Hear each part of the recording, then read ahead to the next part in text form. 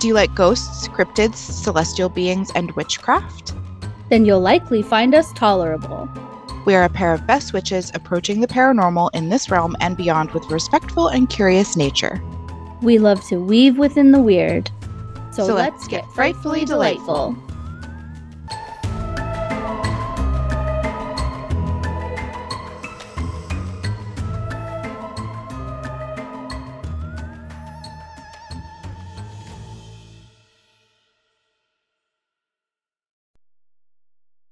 We are ever grateful for the opportunities to share space with, learn from, work with, listen, and hold witness the people, ancestors, matriarchs, spirits, and creatures, past and present, whose stewardship and cultural teachings have brought life to the lands upon which we dwell. May we all do our part as uninvited guests to ensure that the land is stewarded and led by its rightful guardians and spirits. Luna resides on the traditional lands of the first peoples of the Mississaugas of Scugog Island First Nation. These lands are covered under the Williams Treaties and rest within the traditional territory of the Anishinaabe. The land, sea, sky, and spirit that Amanda resides within is vast and deep Stalo Coast Salish traditional territory. The area upon which she lives, learns, unlearns, and tells her stories within is stewarded and cared for by the Chilwayak people. Hello, Luna. Hello, Amanda. How are you this unseasonably warm October day? It has been unseasonably warm, but I'm pretty good. I am a box of bees, but I'm pretty good. The box of bees is very strong, I feel like, with both of us today. Like, it's to the point where I don't even acknowledge that the box of bees has happened. I just it's just a swarm. We're just in it. Just living in it, yeah. How are you today? I'm okay. I'm very excited for... So my delight would be, I'm very excited to talk about personal folklore and everything that comes with that. Mm-hmm. And reading our community ghost submissions. I'm really, really excited for that. Yeah, I'm trying not to be cranky about the heat and just absorbing what October wants to give us. Yeah. Yeah. It will probably be cold and rainy and snowy before we know it. So should we share a little bit of frights and delights before we get into our ghost stories? Yeah, what's your fright? Okay, so just like last episode, it's spooky phone related. Last week when we were doing our spooky phone live and we were doing our Estes method session, it was the first one we had done since after the great the great double fire fiasco of 2023. But okay, so I was downstairs in my kitchen for this one, and I'm sitting in front of my altar, and while I was in the Estes method, something kept touching me. Like, it was in between my chair and where my altar is. So physically, there's nothing a lot of space that could fit there, and there was nothing there.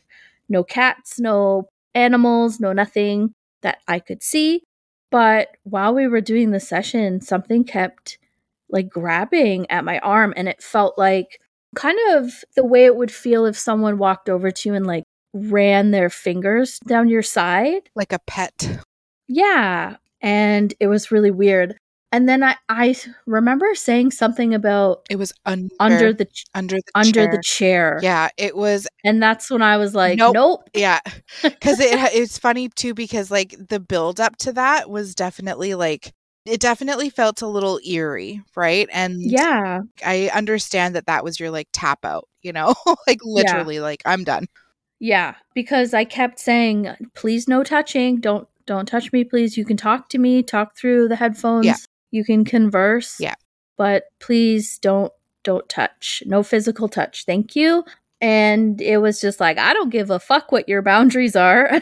And it kept touching me. And then I had enough when I heard through the spirit box something about being under the chair. And I was like, okay, no thanks to whatever this is. I'll share a piece of the transcript that says that, because it was Okay. it was pretty pointed. Yeah. Very pointed, yeah.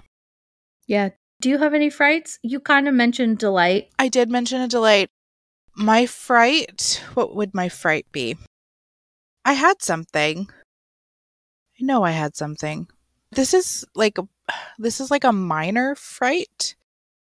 I had a dream yesterday morning, and you know when you like have like a good sleep during the night and then you wake up and then you fall back asleep and it's almost like your dreams get like more vivid in that like kind of morning realm. I don't know if anybody else has that. Yeah. I know exactly what you're talking about. Yeah. I had a very vivid dream about Ryan and I and our family being at a market, but it was an outdoor autumn market. And it had like a Halloween town kind of like vibe. It was just it was very like very muted, but like the pumpkins were like a very burnt orange, and the some of the pumpkins were like black and like a mottled green, and like just really like all the colors that I love for fall, like really rusty and kind of like weathered. And there was this massive tree, and the pumpkins were growing on the tree. So like they were just like hanging in this like sprawl of like massive branches. I don't even know what type of tree this would even be, because it was like a willow, like a big like willow, like that thick trunk, Yeah. and it sprawled up and then it hung, like the leaves hung over, but it wasn't like a willow in that it had strands of leaves. It had like, I guess, semi-thin like branches that would hang down, and then the foliage was very like full Yeah. and like leafy, like really leafy, and it was a mix of like mossy green and like a really deep forest like green. Yeah. And so I remember looking at this tree and being like, this is like, if my heart had like an image, that would be it. Because it was like so awe inspiring, and it felt so old, and it felt so enchanting and awe inspiring. And I remember thinking, like, I really don't want to take a picture of this. And then I looked over, and our familial altar was in like a section of where the market was, so like a stall. It was in a stall. Okay. And somebody had painted the top of it silver, like a Tin Man silver. And I remember going over and being like, we let you borrow this, but we at no point said that you could paint it. Why did you do that?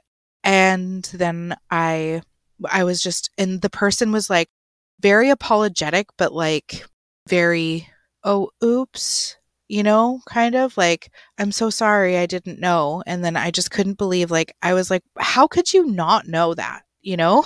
Yeah. So that's where that's where my dream ended, was me being very irritated with this person. But I remember before I woke up, I had a small feeling of guilt that I was irritated with this person. I know. Interesting. Yeah. I mean, if you're going to paint something that someone lent you, you should ask first. No kidding. I know. You know? Well, I know that. Yeah. But clearly this person did not. No, it was clearly their first rodeo. Are you ready to get spooky? I'm so ready.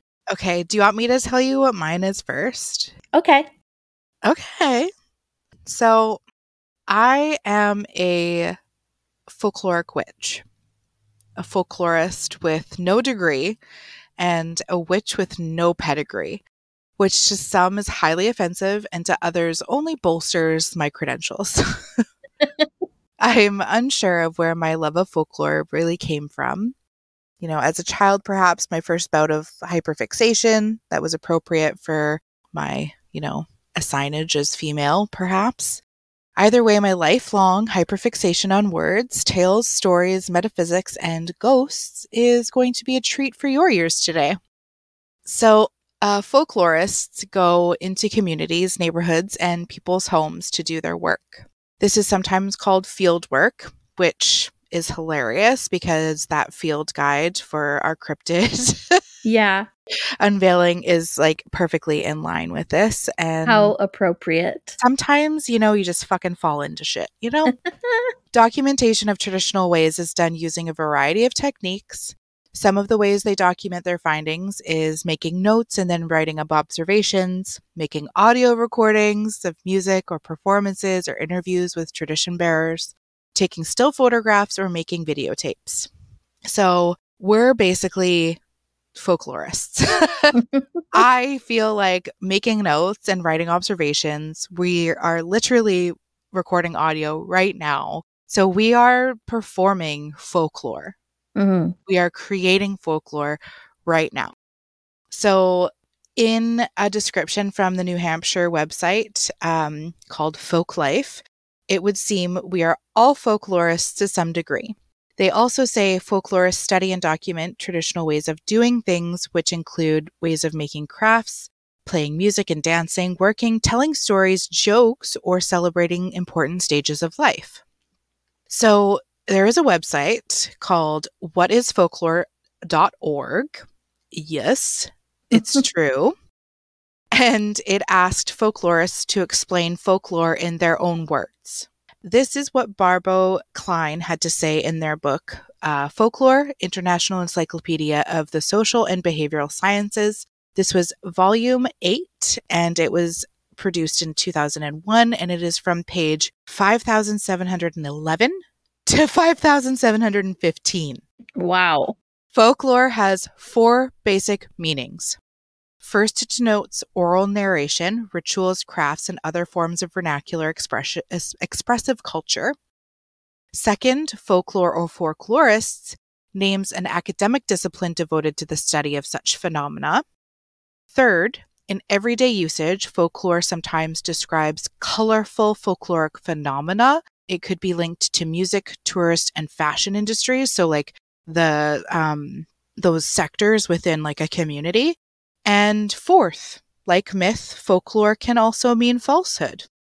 So I first discovered this website called the BC Folklore Society when I was investigating and researching why the fuck Cultus Lake, a very popular tourist and staycation destination for folks from the lower mainland, it always felt different. And either us as mayonnaise colored people weren't supposed to be there, or like something else. Like there was just it. Sometimes I would say it was off, but off isn't quite the word for it. It's almost like there's just something either missing or there that you're not supposed to be witness to. Mm-hmm. Anyways, this is what their slogan is on their website. The British Columbia Folklore Society, to collect and preserve the traditional and contemporary folk life and folklore of the people of British Columbia. So I have emailed them a couple times to ask if they would consider changing some of the language within their website, as it is very dated. But as of today's date, I have not heard back. There will be links to all the sites. Anyways, so discovering their website was my first kind of acknowledgement of like, hey, like what you're feeling in this area isn't wrong. It's not, it's not just you. So in Chinook, cultist means worthless, bad, broken, unreliable, meaningless, dishonest, or used up. This is a complete oversimplification of a very vast and intensely interesting Indigenous traditional values, as well as history and metaphysics. Though the Chinook word cultist has remained, the lake's name is Suilcha. It means an empty basin that quickly filled with water, or somebody died. The power of the lake comes from the Tsa'alukams, supernatural beings, that inhabit its depths and were a significant part of the training needed to become a Stalo First Nations doctor. This is according to Tourism Chilliwack. They noted that so many trainees visited the lake that over time the power of the lake became used up. Again, an oversimplification. So the above seems very trivial compared to my favorite piece of research into the lake, not just cultists, but like the lakes and the interconnectedness of the lore of the Stalo lands and the deep lore that resides within the spirits of First Nations people and the land itself. Margaret Robbins, a UVic student whose piece is titled Center from Which Underground Passages Radiate, Understanding Metaphysical Tunnels in Stalo Spirituality, Spiritual Geography, and it is part of an ethnohistory field school study in 2009. This PDF is 34 pages long, and I often return to it for not only my own education, but to see how things are documented. And like it is an academic piece, but it has so much rich texture that I feel like it balances academics with metaphysics, and it is perfection in my experience. It is a marvelous read, and it documents a wide and experiential connection to the landscape and those who tend it. So on page 28, Margaret says, maps historically have served Western purposes of conquering and claiming Indigenous space. Even when scientifically inaccurate, they were powerful tools. They superimposed European understandings of space into both the physical and supernatural landscape. Maps are symbolic of colonization through a reimagination of space. They are not and have never been unemotional and sterile images of physical environment. They are the visualizations of a cultural space, a way of organizing and representing environment, combining memory, imagination, and physical space. Making maps of the tunnel stories is an exercise in reclamation of physical and mental space in the Fraser Valley. Throughout the territory known to the Stalo as Sashtmuk, in the Lower Fraser Valley, subterranean tunnels connect disparate locations.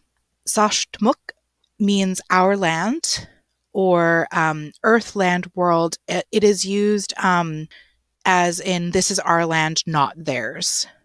I have a resource for the digital linguistics and that'll be shared in the show notes as well. The tunnels may or not physically exist in what we might understand as a literal or corporeal way. Their physical truth does not matter. Christopher Tilley argues, the real world is the perceived world, is the phenomenal world.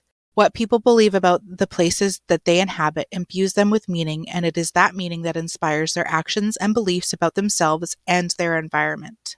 The tunnel stories reveal cultural, literary, and spiritual truths about Sashtmuk, and it is these truths that are the interest of this project. The contemporary stories recounted by elders and their peers and the tunnels of the lakes it almost always results in death, but there is a whole bunch of different aspects that are mentioned in the 34 pages. It like literally, please go read it. It is amazing. Margaret goes on to explore some compelling metaphysical properties of tunnels by compiling stories from varying Indigenous folks. It is, in my opinion, I will say again, 34 pages of perfection. On page 14, we are introduced to Cultus Lake. It was a place where people wanting to gain power to become doctors went for weeks at a time. Because of this, it was called a cultist place. Mrs. Cooper said, "It's bad" in Chinook. Cultist could also be translated as worthless in reference to a decrease in the potency of the lake when too many people attempted to harness its power. These translations suggest both the power and the hazard located there, and tunnels are an integral part of what makes it a cultist place. The story of the formation of Cultus Lake itself is a tunnel story. If you would like to read the full compiling and prose, it will be linked in the show notes. there is a title of person called a landscape phenomenologist. Phenomenology is a subsection of archaeology, the application of sensory experiences to view and interpret an archaeological site or cultural landscape in the past. It is a hotly debated and criticized area, even amongst the early phenomenologists who rejected virtual data gathering as opposed to embodied experiences. So, like, if you want to create like a digital map, these fucking guys would be like, absolutely not. You go out there and you walk the land. That's the only legitimate thing to do. And it's like you just can't win. And I chalk all of this knowledge up to my ever balanced Libran energy to find the imbalances in fucking everything I research. Like, I can never get a straight goddamn answer. Did you know that ghost stories and folklore are also considered a key component in learning? Really? Uh-huh. So says James Thurgood, whose thesis is named Ghostly Voices, a critical approach to narratives of folklore and ghost stories in the language learning classroom. He quotes Italo Calvino from Calvino's writings, The Uses of Literature, aptly named. So the quote goes, "Myth is the hidden part of every story, the buried part, the region that is unexplored, because there as yet no words to enable us to get there." That brings me to personal folklore. Every season has a theme for me. You know, there's like a time, like there's a time for, what is it? There's a song like a really old song that comes to mind, but I can't quite picture it or hear it. Anyways, October is always the time of year that I start to write more, read more, and contemplate the abyss. Even if it weren't the time I tumbled earthside, I think October just hits differently. I have never met anyone who didn't like October. For me, this October is about personal folklore and how words shape existences. Folklore enlivens our senses and brings us deeper into our awareness of ourselves, within ourselves, the communities in which we live, and the ground upon which we tread. Folklore teaches us, allows us to explore, and helps us understand where we have come from and where we want to go, what to avoid, and what to dive headfirst into. Tales spun from our personal experiences breathe life into our very essence. From the smallest daydreams of our future to the grandest sagas of our ancestors, in blood and by choice, we are but storytellers, weaving the threads of our lives with golden, sometimes dismal tales of lore. We are also listeners, childlike specters listening to the whispers of the past through tales of folks gone before. So, for my personal folk tale, I ask you, Luna, have you heard of Obscure October? No. What is that? The tale goes that every 13 years, October's undercurrent of adventure and curiosity turns. No gentle ghost stories, no apple cider, no pumpkin patches. Obscure October is at hand when you wake up on October 1st and the world isn't golden, but a putrid sepia. It is said that the world morphs into a realm of desolation, as if the very scent of despair wreaks havoc upon your olfactory. You won't know you are within Obscure October's realm, for time has no meaning, and a forgotten feeling permeates through everything. There is a thing you are missing, but you just don't know. Ugh. In this forgotten time, where existence has lost its meaning, the world trudges along like molasses in a very cold cup, barely moving at all. Dim. Obscure October is a mysteriously dim force, neither living nor dead, neither feeling nor memory. The closest that it can be described as is an echo, perhaps. It pervades cities, towns, and landscapes. It twists streets before your very eyes. But when you look closer, it just slides out of focus. Its presence haunting, but never knowing what we are haunted by. The obscured October haunts this world until the end of time. for its essence is as nebulous as the mist, its purpose completely shrouded. It seems to dwell dormant in hollow places surrounded by gnarled trees and twisted branches, and no one knows how it wakes. The knowing comes on the 13th day of October, when you go for a walk to try to stomp the melancholy out. You notice the trees in the park, the sidewalks twisting before your eyes again, but this time, the tree-lined walkway doesn't slide out of focus when you try to look at it. You see clearly just what is happening. The roots of the thick trees slithering like serpents. It is said that a wash of knowing comes just on this day, only to be gone by bedtime the next half of obscure October. Ugh. But for this one day, obscure October lets you ponder it. It is rumored that during this day, obscure October becomes a spectral embodiment of despair, of every single person, place, and thing who dwells within the limits of the town, city, or landscape. Despair that wanders with the leaves, casting an eerie pall over everything it touches, spreading like whispers on the wind. And then, on November 1st, the timeless and forgotten obscure October has receded, gliding with purpose like mist over a mountain. Those 31 days of wretched disenchantment gone in a blink. You awake to shimmering rain upon your window, magnificent ruddy red trees, and a crispness to your vision. Your body and soul breathe a sigh of relief, a relief that is puzzling to your mind, for obscure October leaves no trace. But the soul remembers what the mind cannot, and the body and soul know that there are 12 more wonderful Octobers ahead of you for this one obscurity. Wow. Wow. I'm done. That was amazing. Thank you. Oh, I would be so sad if I know. having to experience an October like that. It's literally my favorite month. I know, and that's why I wanted to make one that was like a little like shitty, you know? Yeah. Like not every folklore has like a hero or, Yeah. like, and what, like, I wanted to think of like what would happen if October was like shitty. Yeah.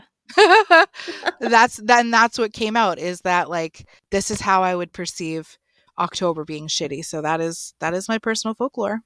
I loved it. Thank you. Also, I really loved the folklore about Cultus Lake too. Good. I'm really glad.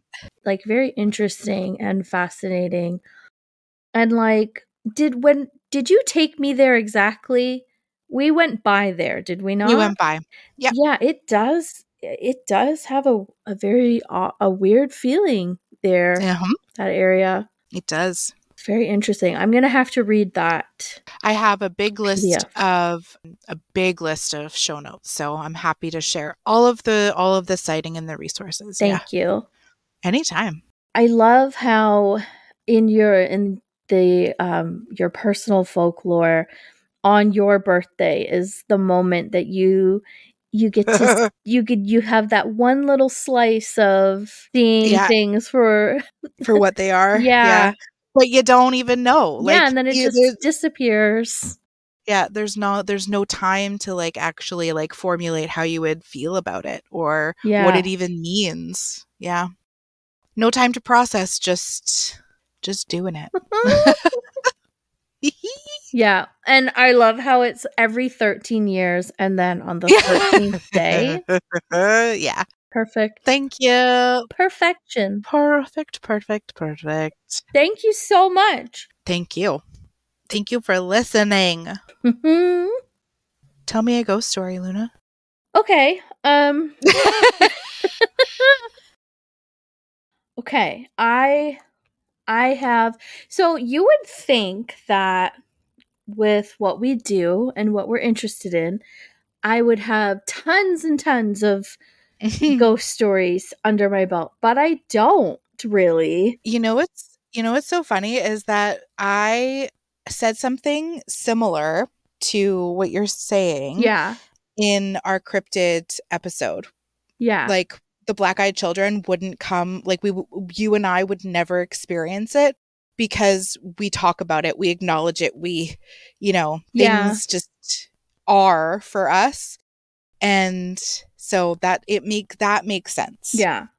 And like, that's not to say I don't have like weird experiences.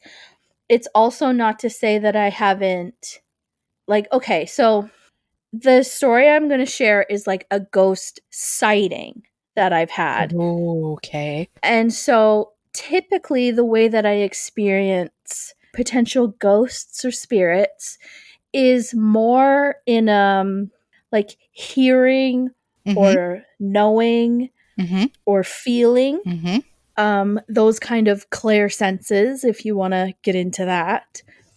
But this particular story I'm going to share with you is I actually saw what I think is a spirit, or what seemed to be like a ghost. So this happened, I don't know, more than 10 years ago now, like probably like 10 or 11, maybe 12 years ago.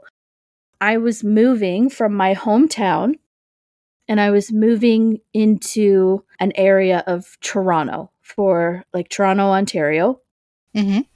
And I was moving with myself, and my son was very young at the time. It was just me and him, and we were to live in a house. We were going to rent a house in Toronto with a couple of my friends. So altogether there was supposed to be myself and 3 other adults and my son. So pretty full house. And so as I was moving from my hometown to this new place, I had a couple of friends helping me with the moving truck because I don't drive. So I had someone to drive my moving truck. And we get to the house, and I arrive before my roommates did. Okay. So we unload the truck, bring all my stuff inside, and besides my stuff, the house is pretty much empty. Like, there's no people there. Like, it was just me and a couple of my friends, and my son was like staying at family's house. So my friend who was driving the moving truck is like, I have to go return the truck. You stay here, basically. And I'm like, okay, well, my roommates should be arriving anytime. I'm just going to hang out here. So I see them off in the driveway. I turn, I go inside the house. And so the way the layout is there's the front door. And as soon as you walk through the front door, you are in the living room. Okay. So it's like it opens out into the living room, and then to your right, you go through like an archway, and there's the dining room. Is it a rancher? No, it's like it's just like one level, and then there's an upstairs, and it had a basement. So you walk through the front door, you're in the living room, and it kind of opens out into the left. In the living room I had brought a couch, and there was some boxes in there. Not a whole lot. It was pretty empty. But as I walked through the front door, I see a figure of a person go from the very corner of the living room and across the living room and then through the far wall. And I thought it was my one roommate, Toby. And I was like, oh, Toby, I didn't know you were here. You startled me. And then it took a second for things to like register in my brain. There's no one here. I'm the only person here. No one else is here. Toby is on his way. And from where I saw the person, it was like the corner of the living room. And they went through the fucking wall on the other side. How? That's not how human bodies work.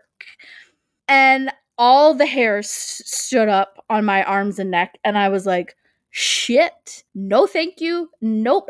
That's not how human bodies work. I turned right around, went back outside, and I sat on the porch, and I called my roommate, and I was like, when are you going to be here? He's like, I'm almost there, like half hour. And I just sat on the porch until he showed up because I was so scared to go back in the house by myself.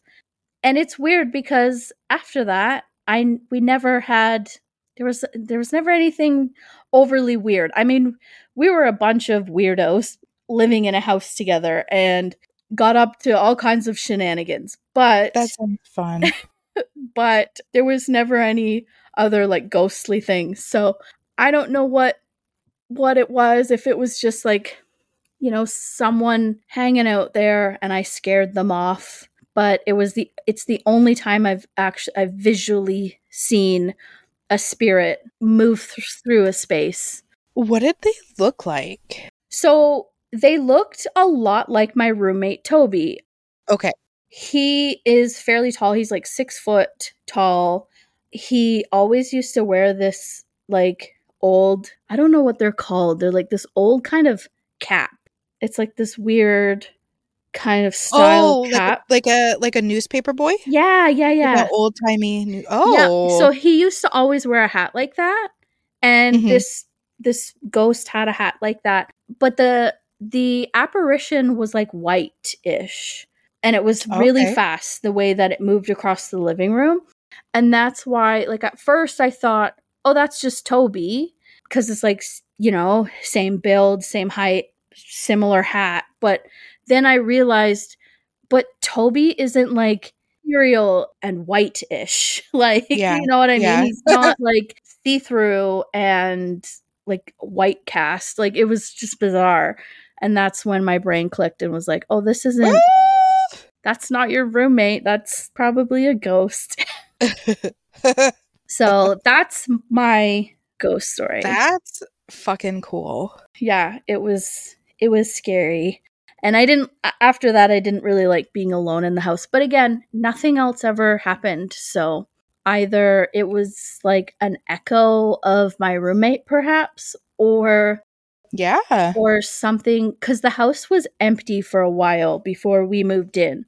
So it could have just been a spirit that was like, "Ooh, empty space to hang out." And then I scared it away. Yeah. So, and how long did you live there? Probably about a year, not very long. And nothing else happened? No, nothing. Interesting. Yeah. You know what? I think that that reminds me of this like half-ass theory that I have, that houses that are empty of human living occupants are liminal spaces. Oh, okay. Yeah. Okay. Yeah, I like that. I like where Yeah. you're going with that. I just sent you a really cute GIF that I just made of you in church explaining your story. Okay. And I'm going to share it Okay. probably 1,000 times What? to every single social media Oh, I see. source. Every single one. Look at your cute little face with your little sprout. And I love that church is like moving. Like, you know, like his head is like out. He's listening to the ghost stories too. I know. He's a Yeah. good boy. Such a good boy. That was such a good one. Thanks. And yeah, like I said, like I've had tons of weird stuff happen, spooky Yeah. stuff, but never have I seen like an apparition like that. I'm not a clairvoyant person. Like I don't see, that's Yeah. not how I really interact with the that kind of stuff. Right. It's more like my strongest like clairs, I guess, would be like clairsentience or clair what's the one where there's knowing and feeling. I Yeah. forget exactly. I know one is clairsentience. Claircognizance. Yes, thank you. Yeah. I'm practicing my clairvoyance, but in the practice of clairvoyance, you can really get like tripped up on your own, like, am I fucking seeing shit? Yeah. So I'm kind of caught in that, like, in that loop. So I have kind of like backed off of that a little bit. Like I can utilize clairvoyance in Sterling Moon's teachings of like the mind room capacity. Like I can build that in my mind's eye. Mm-hmm. And clairvoyance doesn't always have to be like physical sight. It Yeah. can be mind sight, right? Yeah. So I'm focusing on building that and then hoping for, you know, hoping if I build like a strong mind's eye space and practice that might open me up for like more apparition type experiences. Yeah. However, Ryan sees shit all the time, and sometimes like he doesn't even tell me. I'll have to like check in with him like, "Hey, have you seen anything recently?" And he'll be like, yeah. But clairaudience is definitely something that's very loud for me. And clairsentience and claircognizance for sure. And there is this weird manifestation that has happened. And I told you about this yesterday, that I was doing something, I was preparing for something, like something very intense, some very intense working that I researched for days. I, got everything cleaned, organized, planned. I was like literally just about to start like the actual like spell work. And then I was walking past I walked out of the room past my desk, and a book fucking flew off the shelf. And it was also a paranormal book. Yeah, that happens to you a lot, apparently. Twice. Yeah, that's happened twice now. And the first one was at Phoenix, caught on fucking tape. Yeah. And it was Sterling Moon's book. And this one was J. Allen Cross's The Oregon Witch. It was their book, Witch's Guide to Paranormal Investigation. And so I did some like scriptomancy, like, okay, what do I need to know in this book? Nothing. And then I looked at the rest of my bookshelf, and Consorting with Spirits was very like bright. It was like very bright. Mm-hmm. So I picked it up and I did scriptomancy there. And there was a pretty intense message from somebody that I work with. And then I did some divination, and sure as shit, like it was like a fucking slap to the face. Yeah. Like, why are you doing all this effort for this thing? Yeah. Why? So that was something, I guess, spooky. Books fly off the shelf. That's how you know shit's serious for me, is when books fly off shelves. Yeah. Like someone is trying to tell you something. Yeah, like pay the fuck attention. Shall we read some listener stories? Yeah. Okay. We have some awesome submissions, and some of them we're going to be reading ourselves. Some of them our listeners are going to tell in their own voice. So we're going to get into it. Hope everybody enjoys. Yeah. Our first submission is from our beloved Frighty, Dylan. He is such a wonderful, frightfully delightful community member. We got to share space with him this time last year, and he has some really, really cool stories. And sometimes he'll send little like scary notes to me, and he's just a delight. So Dylan's stories start like this. My first story is my mom's, although I'm a part of it. When I was around the age of 2, my mom had put me to bed in the crib, which was still in their master bedroom. She woke up in the night and saw what she felt was my deceased grandfather standing over my crib. She said she froze in fear, and he just vanished into thin air. Maybe a dream or sleep deprivation, maybe my grandfather. I have a similar story about my daughter, though. At a similar age, about 2 or 3, my daughter started randomly singing an Afrikaans nursery rhyme. Well, the problem with this is that she was born in Canada, and at the time we spoke almost exclusively English to her, and my wife's Afrikaans isn't great. She is English-speaking South African, and I certainly did not teach her that. She would have had zero exposure to it, as my mom is the only Afrikaans speaker in my immediate family, and she is still in South Africa. A few months later, I asked her if she wanted to go play outside, and she replied in fluent Afrikaans, "Ni now ni papa," not now, daddy. When my wife was pregnant, I kept smelling my grandmother's perfume. She was Afrikaans. She used to sing me that nursery rhyme. I can only believe that my Oma was looking over her. So sweet. That is so sweet. So I don't know. I don't think you got a chance to meet Dylan's kid No. when, no, but they are like a delight.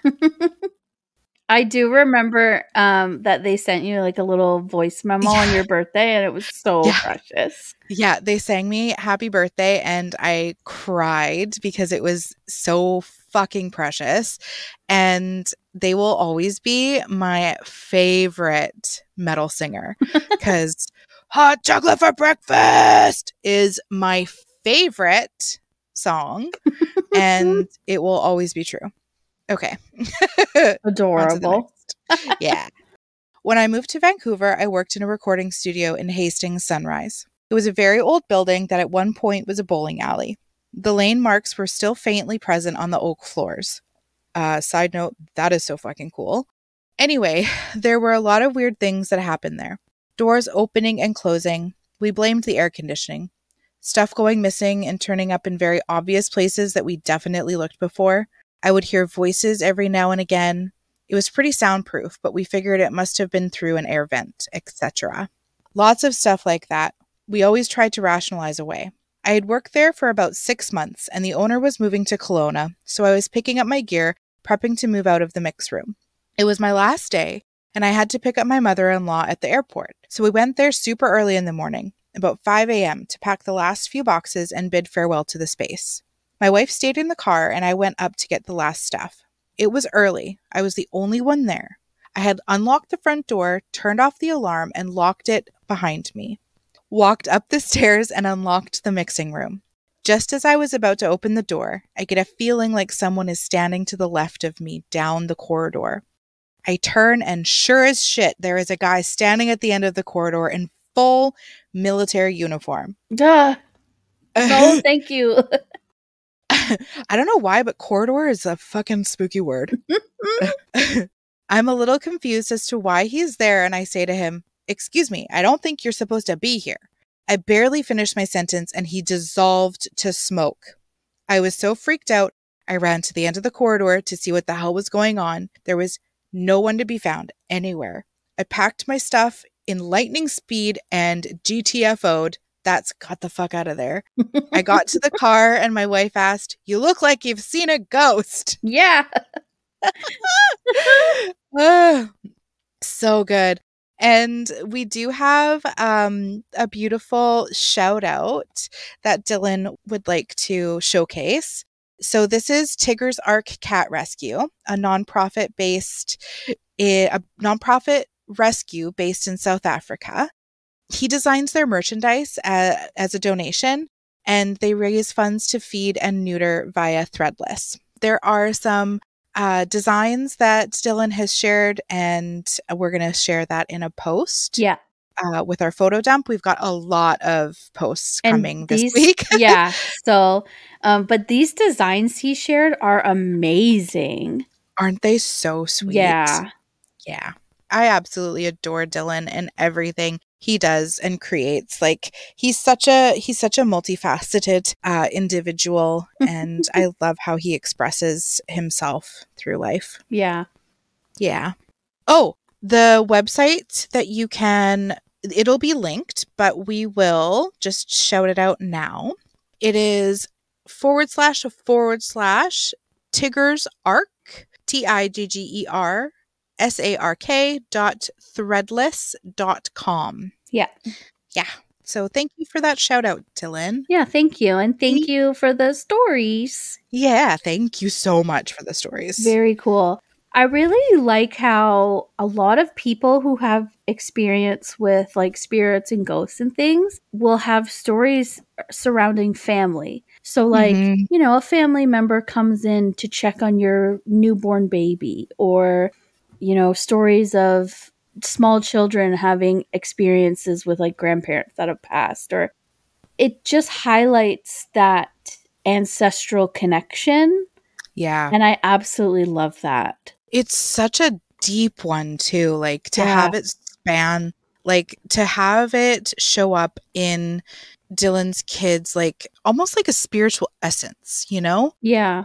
like singing and speaking fluently, like that's all just kind of like, you know, it's before they would even know that it would be weird, you know? Yeah. It kind of reminds me of have you ever heard of those stories where like small children talk about past lives Yes. and they like go into great detail about things that they shouldn't have Yes. any concept of? Yes. Wild. We should talk about that one day. We should talk about that only if we can find more examples of like stories that aren't like war based. Because have you ever noticed that those stories are all like, oh, I went to the war and I came back from the war? And it's like, fuck, okay. No, I haven't. I mean, Oh, okay. I know of a few, but like I get what you're saying. Huh. Interesting. Yeah, we'll have to look into that. Yeah. Okay. Up next, we have our wonderful Friday Steph and her sister Jasmine sharing some of their spine tingling encounters with the paranormal. Enjoy! Where should we begin with this one? It was late one evening. I was staying up late. Sometimes my most creative and personal learning occurs in the wee hours in the morning. So I was probably obsessively working on some kind of wire wrapping thing. And it was about 2 or 3 in the morning. And I was just thinking, okay, it's probably to start time to winding up to bed and things are getting quiet.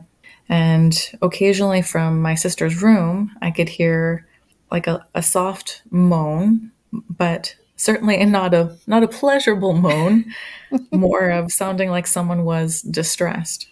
And occasionally I could hear the word no. Now I got that feeling that it was almost like there was somebody else in the bedroom and she was cowering away from it. And I just had this feeling of urgency and like there was something threatening in there with her. And so certainly I approached her bedroom door and just to hear again the moans and make sure I wasn't being untoward and but no, there certainly was distress and the word no. But my lovely sister keeps her bedroom door locked at night and certainly I probably wouldn't have barged in there anyways, but I knocked on the door and did try the handle, certainly only to find it locked. And I was just thinking, I had this feeling of I need to try and do something, but you know what? And with a few energy studies and spiritual work, there's often you can't really do much without consent. But one way you can kind of work around that is you can ask that the person if they want to receive something, then and they are so open to it, then so be it really at that moment. So I had just finished a few levels of Reiki and I had known the protection symbol and certainly let alone other symbols that we know just from some personal Wiccan and pagan studies, but so I felt called to draw something on her door.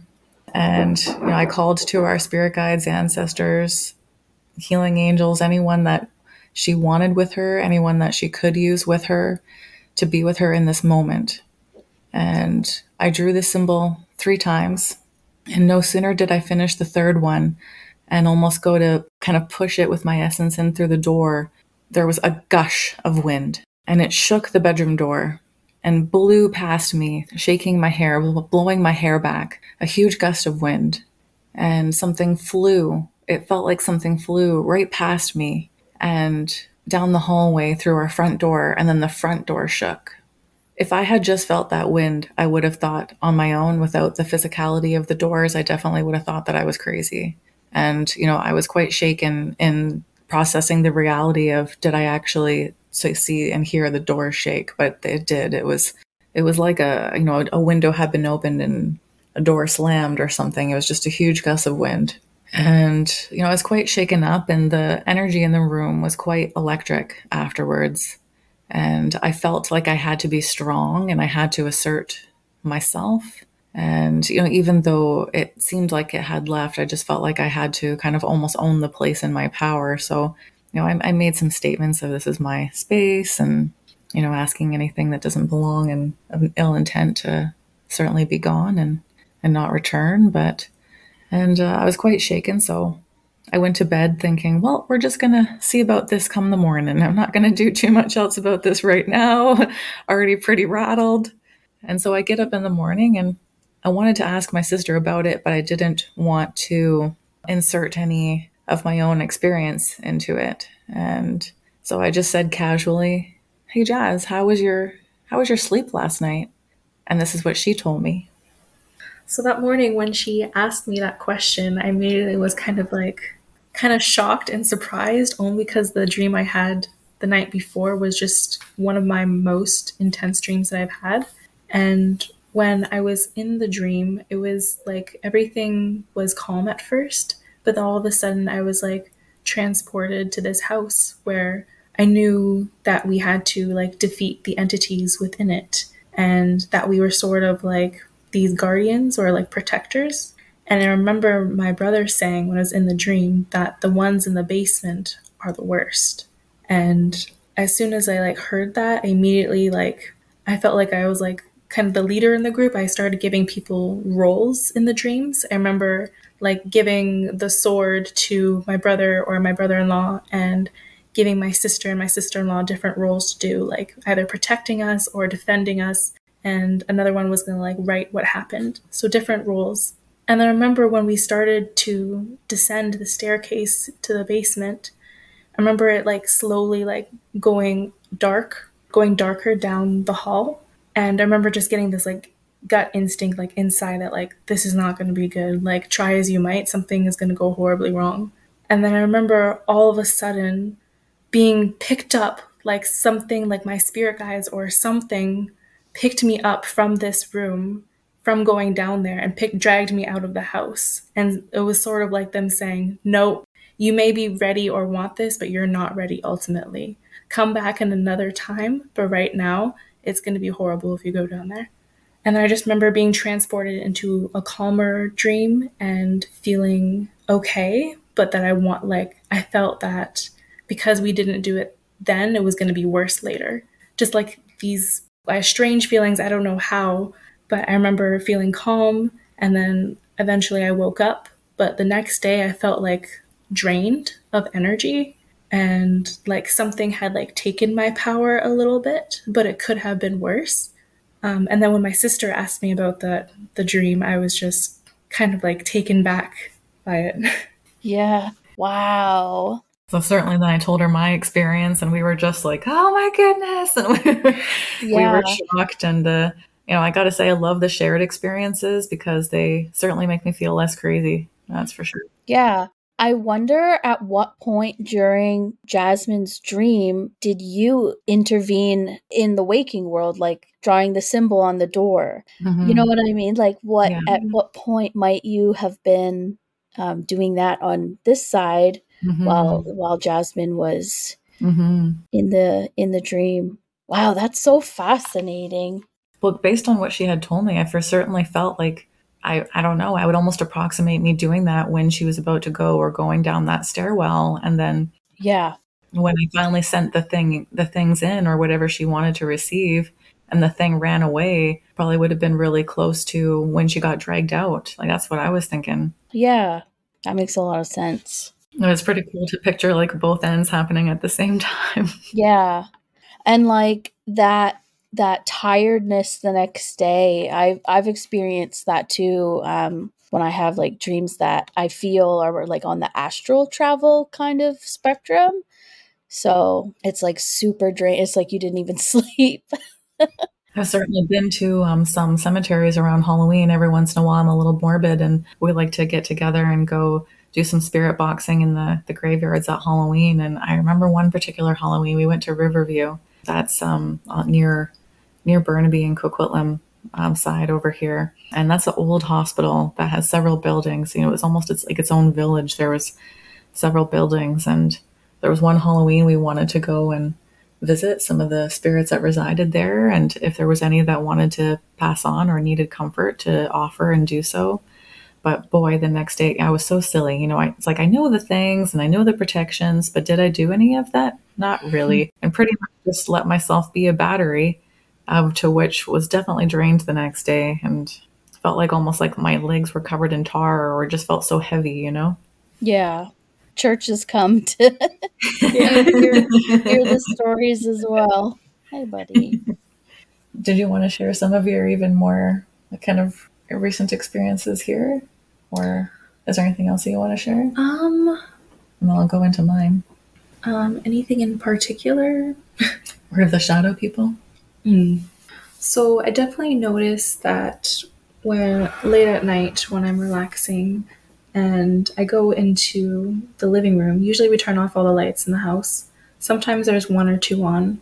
But when I go out into the living room at night, say it's like between 12 to 3 in the morning, I'll first sense an energy, like there's a shift in the environment, sort of like when you go into a darkened room and you know something's there, but you can't see it. I'll get that feeling like I'm either being watched or I'm about to like sense something more. And I'll go out into the living room and sometimes I'll see mists or like white smoke floating and then it'll disappear suddenly. Sometimes, most times it is a dark shadow figures that will start from one side of the room and then move it over. It's very quick, so if you're not like looking for it or aware of the shift in energies or your surroundings, then you might miss it. But I definitely I definitely see them more between like 2 and 3 in the morning, which makes sense because most of the waking world is asleep at that point. Other things, something kind of recently within the past year that I did hear, one night I was going to bed and usually my sister and I give each other like a hug and say goodnight. And I went to my bedroom and I had just closed the door and I was about to go to bed and all of a sudden I heard my sister's voice, like either call my name or like say, "What's up, girl?" And I go to the door, like about to like either give her a hug or be like, say what's up in return. But I open the door and no one's there. Oh. And like, I swear I just heard her voice or something something immediately got chills down my spine. Because like, I thought it was my sister and it wasn't. And then when I texted her later, she's like, "No, I've been in my room this whole time, girl." And I was like, oh no, what did I just allow to enter my room? What did I just welcome in without thinking about it because I just thought it was her? So that was definitely one of my more recent experiences. So the house you guys are in now is pretty active then. There's definitely like periods of it. I find if I cleanse the space and set the wards, then they usually last around 3 months or so. And then there's like the shift right in between, right before going into summer, kind of like April to June. And then sometimes like October to, sprinkled throughout the whole winter season, really, I guess. There's, periods of activity, but it's mostly harmless. We definitely see shadows a lot. There's occasionally some potentially aggressive feeling energies. And but I'd say in the 4 years we've been here, the aggressive feeling ones have really only been maybe about three or four times that I can think of. The other things just feel like they're curious and they're just kind of checking out on things.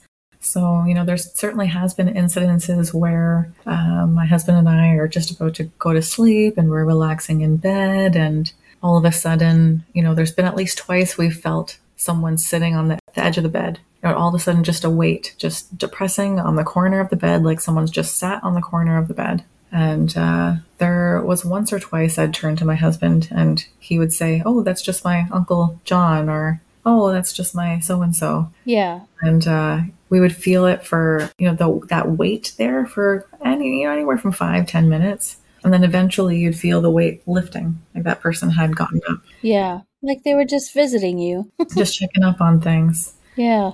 The one cute one in this space, and also within a few months after one of my cats had passed, in this house that we were in, and before, I felt all of a sudden like you can definitely tell the weight of a person's butt, as it were, to the weight of like 4 paws. Yeah. Just imagine like church, just jumping up on the bed, and just the weight of like something so light, like 4 little paws. Yeah. And I could feel like a couple little paws walking over to me, walking up closer. And then they just kind of like stopped right in between Colin and I. And that was one incident too, where I turned to him and he's like, "Oh, that's just Moonshine or Moranway," one of my other cats that I'd had that had passed in the past. But And then eventually I'd feel the 4 footprints going back towards the edge of the bed and then hopping off. Aww. And it was wild feeling the weight. Yeah. The depression of the weight of it. And occasionally you would see little fleeting shadow legs outside of my bedroom. I have to say I ward my bedroom probably a little bit more strongly than I do the rest of the house. I just have more boundaries in my bedroom. Mm-hmm. And or I also state those boundaries a little bit more often. It just kind of creeps me out if people are visiting me when I'm sleeping or doing hanky-panky things. I'm just like, no. This is not the time to be coming in here. It's not a space for you. So I'm kind of lazy about cleaning the rest of the space. So there are times where it's like I'm going to bed and I can just kind of see under that last 2 inches of the space underneath the bedroom door, 2 legs, shadows, sometimes standing there. And then sometimes they're standing there and then they move and then they'll go off. I never really feel threatened by them, but... Yeah. Some of it sounds a lot like stuff that's connected to you and your family and not necessarily the space. Mm-hmm. You know what I mean? Mm-hmm. They're your hauntings or spirits or... There's definitely a potential, especially for some people. We have had on family members on either side, there have been those that have passed. So there's a combination of some of that. Well, I could certainly go into some of my good ones from my youth. Sure. We have time for 1 or 2 if they're relatively quick. Okay. But all right. One of my favorites. The Dolls of Reginald Street. Oh, no. It blows my mind, and I admire Amanda so much for being able to house dolls in her home. For ever since these things happened to me, I cannot. I honor them. I respect them. I've definitely visited a few haunted doll museums and paid my respects. But yeah, I could not have them in my home anymore. So I was about 7, 8 years old, just on that cusp, and my brother had just been born. We were sharing a room in a townhouse complex in Windsor, Ontario. His crib was on one side of the room, and mine was on the other. So if you walked into the bedroom, his crib was on the left and mine was on the right, and there was a dresser right in the middle of us. Now, his crib being just a newborn, my mom was often able to have the one active side of the crib handle doors closer to the ground, as he couldn't really roll over or do anything just yet, so she never had it too high up. And but being so low to the ground, I was almost touching. Yet somehow, in the morning times, his stuffed animals that were in his crib previous to the beginning of the night would be on the floor, pushed back against the wall under his crib, all in a row. And my mom would get me to go down there and get them, often thinking that I was pulling some kind of prank on her. Yet it was hard to even pull these out from underneath there. And my mom would often ask me if I was doing it. In the beginning parts of the night, whenever I would try to go to sleep, sometimes I would hear whispering, I would hear movement. If I looked at my dolls, sometimes I would see little hand movements, little eye movements, sometimes colors coming off of them. Certainly, being a 7-year-old and absolutely terrified, I would just wrap myself in a blanket burrito with a little nose sticking out, just able to breathe, but facing the wall, too terrified to even face the middle of the room. And every morning, those stuffed animals that were in his crib would be lined up under them against the wall. Now, I guess there was one night where I was just causing my mom a ruckus and begging her to take these dolls out of my room. And one night she listened and appeased me because I guess I just wasn't having it one particular night, she told me, and I would not go to sleep. So she took all the dolls. There was about 12 of them by this point because my lovely grandmother would get them for me every birthday and Christmas. So there was 12 to 14 of these dolls on our dresser.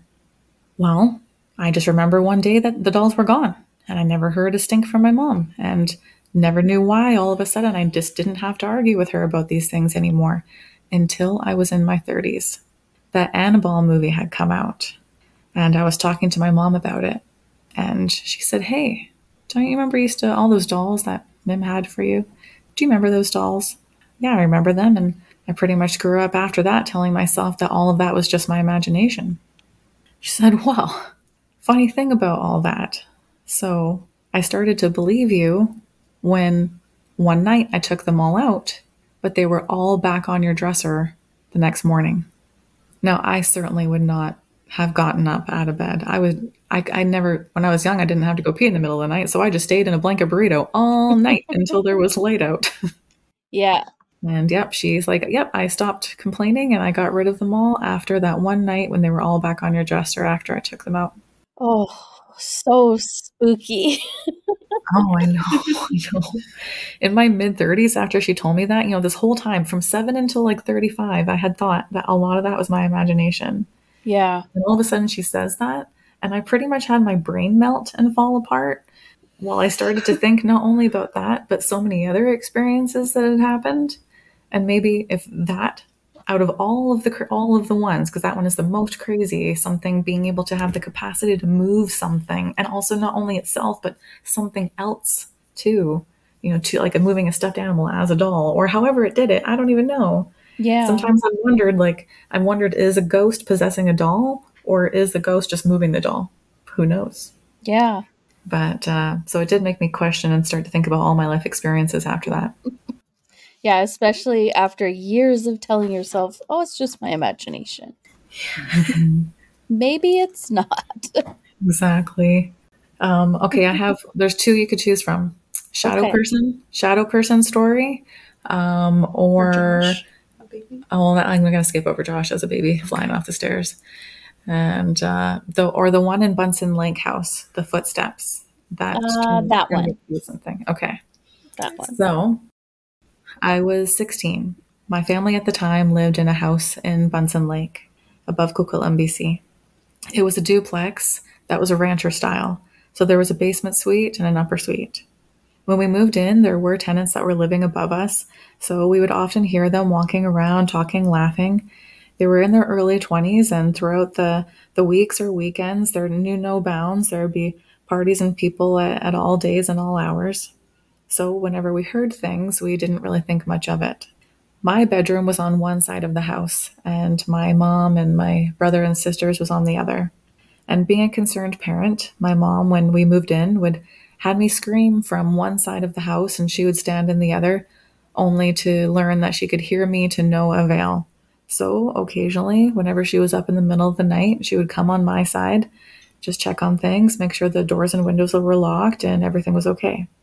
The place had really thick shag carpeting, and I would often hear footsteps coming to my bedroom door late at night. Knowing my mom's concerned antics, I often just thought those footsteps were hers. So one night, I need to go to the bathroom early in the morning, probably between 2 and 3. I hear the footsteps coming to my door, so I think, well, I'm going to open it up and just let her know I'm just going to the bathroom and everything's okay. Only I open the door and I hear these footsteps, heavy footsteps, coming across thick shag carpeting, and no one's there. But they're coming closer. I look longingly at the bathroom, thinking, if I can just run, I might make it. I thought, no, I'm too chicken because I'd have to run through a little bare portion of the intersection. And the way it was coming closer, I thought we'd almost meet. So I thought, no, I'm too scared. So I closed my bedroom door and I sat against it, putting my weight against the door. So if it was going to come in, it couldn't. I felt it wouldn't come in. But they just came and stopped at my bedroom door like they did every night previous to that. And I looked at the door handle thinking, please don't move, or else I'm probably going to pee myself because I have to go so bad right now. And thank goodness the door handle did not jingle. And what felt like forever, but was probably only a few minutes, I eventually got the courage to just go and sit on my bed, with the light on, wrap my blankets around me, just like I was a kid, but sitting. I eventually passed out like that. Often around 2 or 3 in the morning, above my room, I would hear laughter and voices coming from the room above me. And like I said, we often thought that they were just a young couple and their roommate that was living up there until they moved out. And I would still hear the laughter and voices coming from my room late at night. And they happened shortly after the footsteps that particular evening. I couldn't sleep. I eventually just stayed sitting in this weird, almost meditative Buddha position with a blanket wrapped around me and half fell asleep. In the morning, I approached my mother and told her about the footsteps and the laughter. And she said, It's been months since I've come and checked on you in the middle of the night, yet I'd been hearing them most evenings. We told the landlord about the voices and laughter. She came over one day and we all investigated together, as she was a bit of an elderly woman, and I guess she grew up in the home with her parents and rented it out when she became older and inherited the home, as she already had her own space. So she rented it out. But she didn't want to go and check it out by herself. So all three of us women, in various ages, definitely maiden, mother, and crone, went upstairs, checked out the space, and sure enough, all the windows and doors were locked. No signs of break-in. She was concerned that maybe ruffians and local teenagers were breaking in at night, and that's what I was hearing. But no, nothing. And the room above mine, when we walked into it, was decidedly colder than the rest of the space. It was like walking into a walk-in refrigerator at a restaurant. I know because I've worked in them. Yeah. And I wasn't the only one that thought that. I felt it, thought it, and then the woman said, "Ooh, it's chilly in here." And so when we told her a bit more of our experiences, she's like, "You know what? The only thing I can think, and I don't even know if this would make any sense," she said, was one of her parents was bedridden in their final months before their passing. And their room was the room that was above mine. And the other parent would go and check on them in the middle of the night.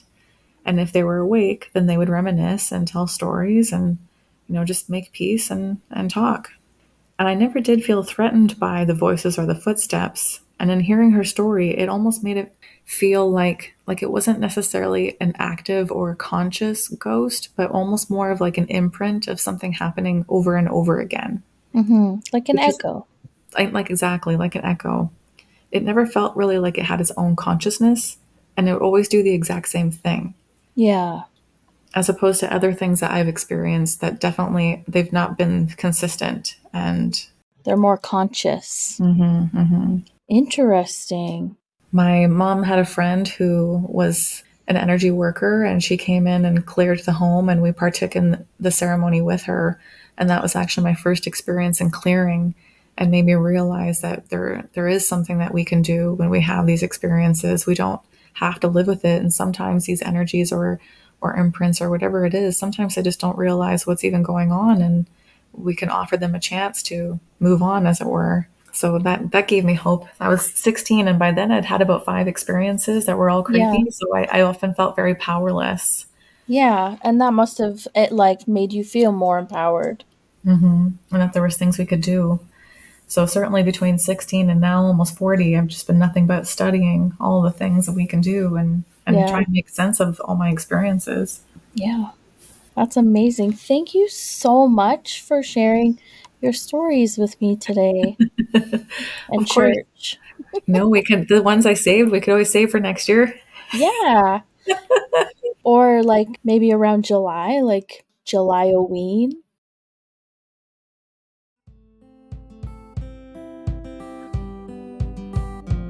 Frightfully Delightful podcast will always be free, but alas, producing it isn't. Please head over to the podcatcher of your choice to rate, review, and subscribe. And please consider supporting through Patreon. We've added a tier just for our Frighties. That's you, dear listeners. Find all the links you need within our show notes. Thank you, as always, for listening to our disembodied voices. You have our enduring appreciation in this lifetime and the next. All of our good ghosts, great hags, and sacred specters, thank you. On to our next submission. This is Jenny K, and this is her story read by Luna. Okay. When my daughter was little, we lived on the island. For context, Vancouver Island, for people outside of BC. And when she was about 3, we went on a tour of Hatley Castle just outside of Victoria. Now, this is a known haunted spot we had visited before, and in fact, were married on the grounds. That's so cool. Yeah. Everybody, you have to look it up, please, because it's very cool. After touring the space, including what would have been the staff quarters in the basement, we got into the car to head home. I am a sensitive individual and felt something was off. so weird. The car feels too full. I muttered to my hubby, Interesting. who by this time is used to me and my quirks and basically ignores this. Fast forward to that night. We were in my in-laws' house, fast asleep, and at around 1 a.m., the baby monitor goes off with sounds of a baby crying urgently, lights flashing, the whole bit. I jump up, run to where my daughter is sleeping. She is sound asleep. Head back to our room. Monitor is quiet. I go back to bed. About half an hour later, the same thing. Monitor goes insane.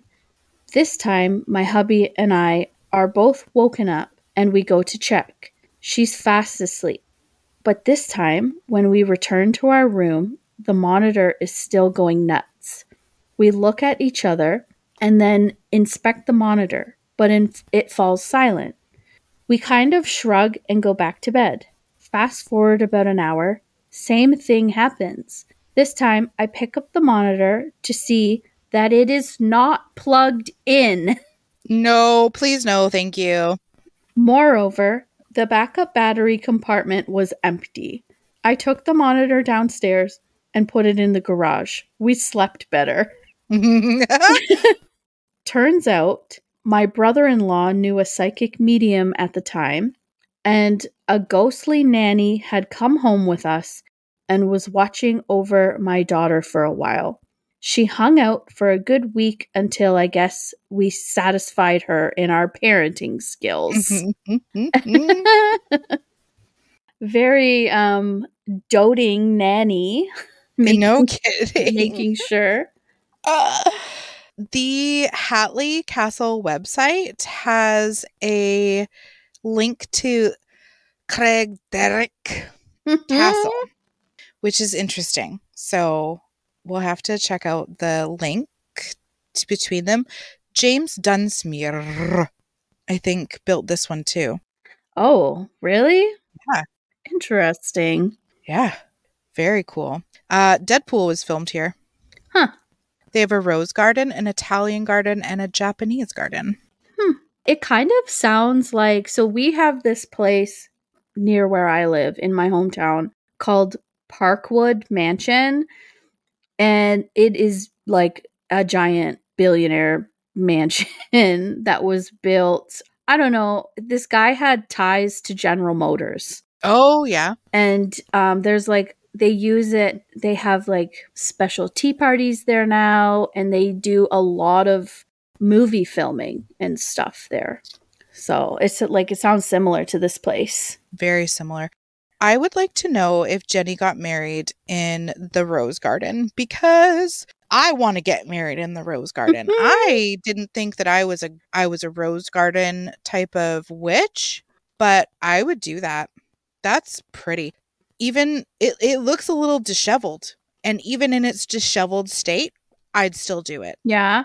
Yeah. It has like this really interesting like vines, but they're all like, they look like they're dead, but you can imagine it being like full bloom. Yeah. And there's like this like rounded terrace that has about 6 columns, and then a little tiny like how like it looks like a house, but you can see through it, so it's like a walkway essentially. So you would go through this little like in full bloom. I assume that the columns are holding up what is would be like a roof lattice. So the roses would be growing along that roof lattice. So you would be walking underneath a canopy of roses. Yeah. It's gorgeous. Wow. Gorgeous. So cool. So have you, like when your children were, like when Addie was small and stuff, did you guys use baby monitors? No. No? No. We always lived in spaces that didn't require baby monitors. Yeah. Same. And I really couldn't afford them, to be honest. Yeah.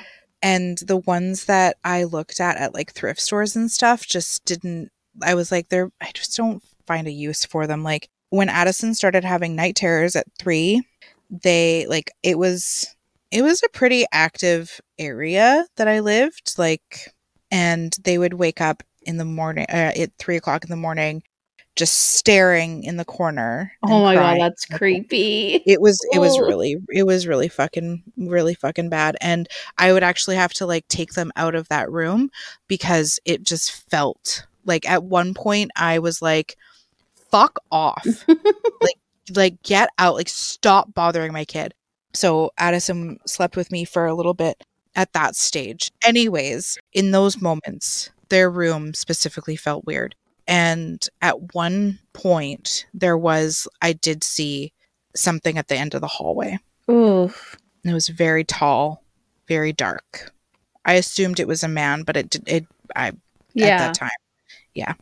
Jenny would like to shout out RAPS Animal Rescue in Richmond, BC. Beautiful. The RAPS Animal Hospital is a full-service, not-for-profit veterinary facility operated by the Regional Animal Protection Society. With more than 2 decades of roots in Richmond, first as Richmond Homeless Cats, later as Richmond Animal Protection Society, RAPS changed its name to the Regional Animal Protection Society in 2017 to more accurately reflect the geographical reach of their services. Yeah, they're everywhere. Like they take animals from everywhere. Wow.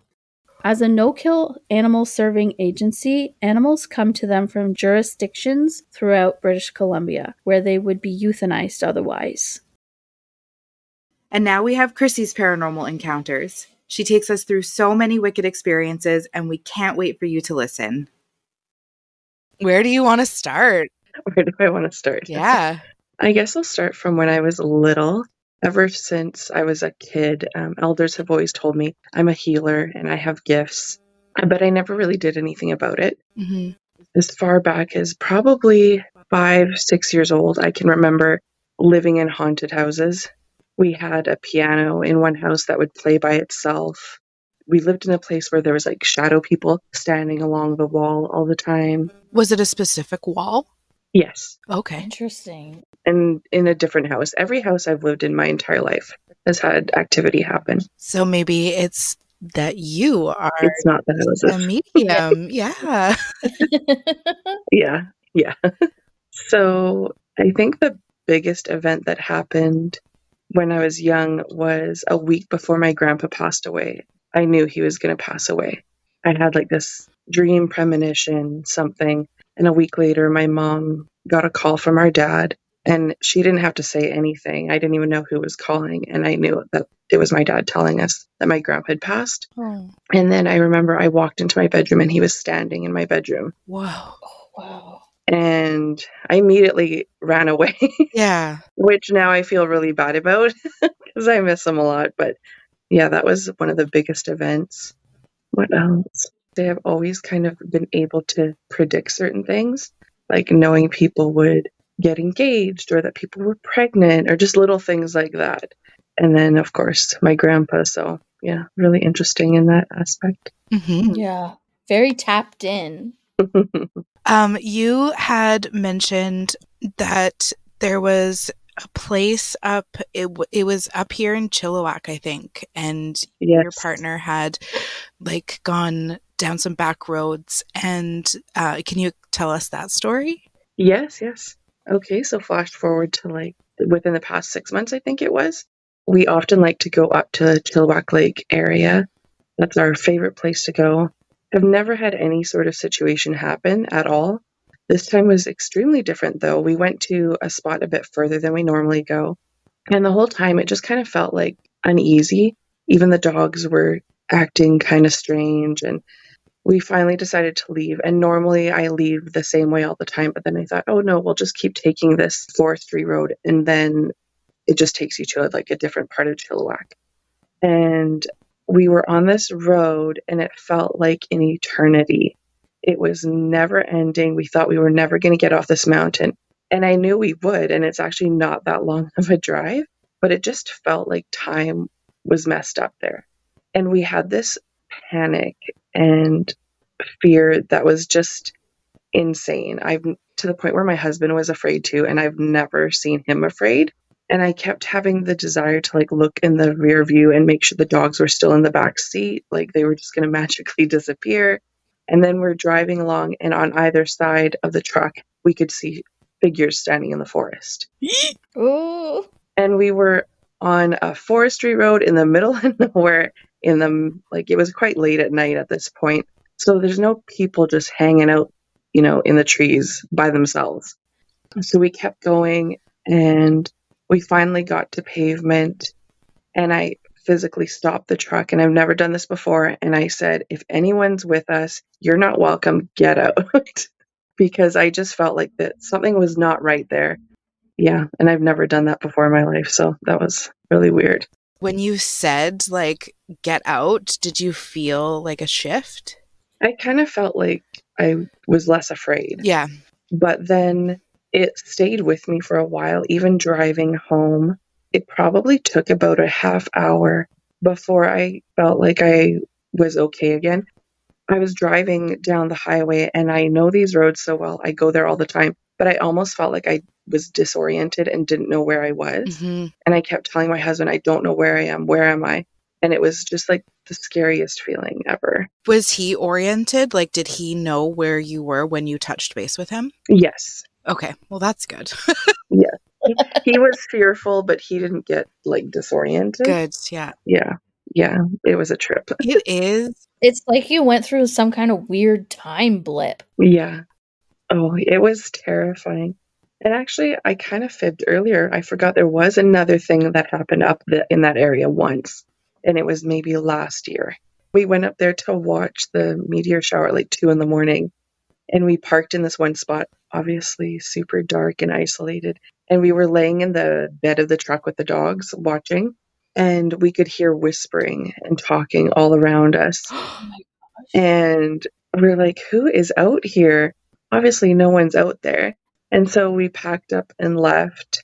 And then the next time we went there in the daylight, the exact spot where we had parked, there was a big memorial mound. Oh my goodness. Oh, wow. Well, they were watching the meteors with you. Apparently.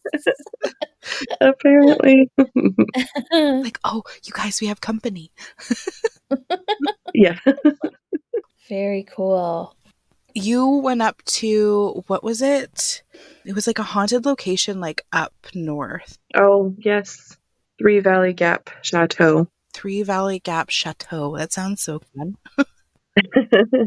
We went there at the beginning of September for our anniversary. Super spooky, super haunted, for sure. My husband, I didn't actually have as much experiences as he did this time, which is really weird. Do you think he'd be okay with you sharing? Yeah, he's fine. He tells everyone, oh my gosh, it was so cool. He saw a ghost standing in a window, very clearly not a human being. And then the lights, he saw the ghost on the top floor. Then the floor below, the light directly under the ghost was like flickering and super bright, like not normal. He says he saw a ghost mouse, which is really bizarre. He said he was watching this mouse kind of run around on the ground, and then it just ran straight into the wall, but there was no holes or cracks or anything anywhere. It just vanished. Weird. That's so interesting. Was this outside or inside? Outside. Okay. Yeah. And then when we were laying in the bed, something grabbed him on his feet. Yeah. And then going through the actual ghost town there that's beside the hotel, I went into a building. I believe it used to be like a brothel type situation. And I went upstairs, and he didn't come with me in this building for some reason. He didn't want to go in. So I went in by myself, and I could hear snoring. Huh. And I was in the building by myself. And obviously, like, because it's like a brothel, there's like bedrooms and stuff. Yeah. And so, yeah, as I'm walking around, I could hear snoring. Just ladies of the evening taking naps in between. Maybe the guys, I don't know. Maybe. Yeah. Interesting. Yeah, it's a really good place. The ghost in the window is really cool too, because it sounds kind of like it was like getting its energy from the light below. Yes. Oh, that makes sense. Now that you say that, I didn't put that together. Very interesting. Yeah. Yeah. That's so cool. Do you have anything else you want to share with the rest of the Fridays?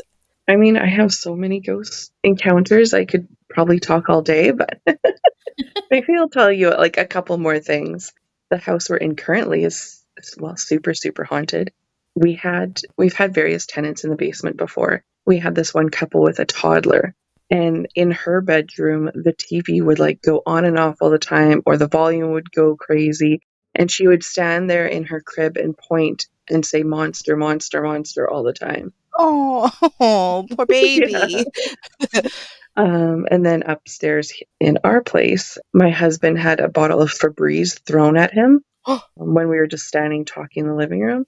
One night we were laying in our room just talking or something, and I heard some music, and I thought, oh, that sounds weird. That sounds like this mixed CD I have. And I thought it was just the radio, but then I was like, well, where's the radio coming from? So I went into my craft room, which I hadn't been in months, and a CD player that you have to physically turn on and put the CD in was turned on, and this mixed CD I had was playing. Oh, wow. And then lots of other, like, shadow figures, things going missing, things messing with the TV. My husband's TV gets messed with all the time. And he thinks it's his dad because he still has his dad's ashes. Mm.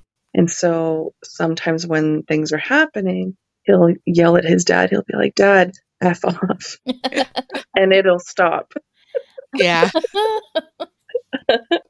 Yeah. So never a dull moment here. When we were actually at the chateau, my husband's best friend lives in our basement suite. And he said while we were gone the whole time, he could hear footsteps like crazy upstairs, to the point where he got up and came to check upstairs because it wasn't dog footsteps. He said it was like human, like he thought someone came here. Wow. Yeah. And the dogs, his dog downstairs and our dogs and cat, they're just always like, we were watching TV in bed last night and our dog just kept staring and he just looked so crazy, but he wouldn't stop staring. And we're like, stop it. Like, he's creeping us out. So yeah, always lots of activity. And then I recently found out, I can't remember who it was. I think one of my elders. And they're like, no, the houses aren't haunted. It's you. Like even at work, I worked on this one floor and they didn't want to work with me because they said I brought around dead people. Which, I mean, they're not wrong. Not wrong, but it's also a really beautiful, especially in this day and age, to be connected to the other realm in that way, right? Yeah. And like I think that's fucking beautiful, Chrissy. Yeah. Yeah, it doesn't bother me. I kind of love it. Yeah. Especially now that I kind of understand it more. I suffered with extreme anxiety for years. Like sometimes I couldn't even leave the house. Yeah. And once I started getting help with that, I started seeing Aiden and Sarah, and then coming to Phoenix, of course. And then I started kind of understanding what was going on. And Sarah specifically gave me a lot of tools to calm myself down. And now I get it. Like, it's not my energy, it's someone else's. And Yes. things like, for years, the doctors thought I was a hypochondriac. I would go in to the doctor constantly. I have this, I have that. They did every test in the world on me. There's nothing wrong with you. And then I found out after, it's because it's not my energy. It's other people's energy. It's other people's symptoms. And I just didn't know how to get rid of them. So yeah, I find it fascinating, but yeah, my coworkers, not so much. Yeah, I've seen lots at work as well. And they're just not, they don't want anything to do with it. You're in the healthcare field, Yes, right? yes. Yeah. Which is, I find that people in the healthcare field are naturally drawn to liminality as well. Like those, like, because the hospital, like a hospital environment is kind of like a liminal space, right? Like it's that like well to unwell, right? It's like oscillating all the time. So I think that it's very interesting that you're in that field. Yes, I shouldn't be, but I still am. I get scolded all the time. Yeah. But when you're drawn to something like that, especially in like a service field. Yeah. Yeah. What else? I kind of had a neat story like from 2 years ago. We were driving to Manning Park. I think it was kind of still when you weren't supposed to go anywhere. And we decided to go for a drive. And normally, like I said, we go to Chilliwack or whatever up to like Whistler area. And this time I said, well, why don't we go to Manning Park? We'll drive like partway through and then turn around and come home. And I had wanted to leave at like as soon as possible in the morning, like when we woke up. But then I kind of felt like, no, I'm just going to be lazy. And then at like 2:00 in the afternoon, I was like, well, let's still go.